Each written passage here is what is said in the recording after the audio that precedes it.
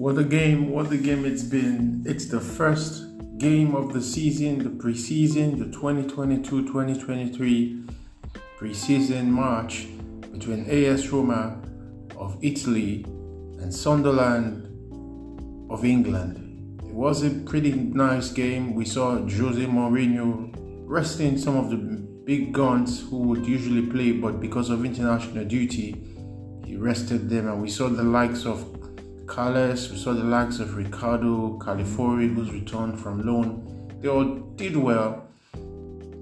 Felix Afenagan found the net, and Nicolo Zaniolo also found the net. So AS Roma won their first preseason match, 2-0 against Sunderland.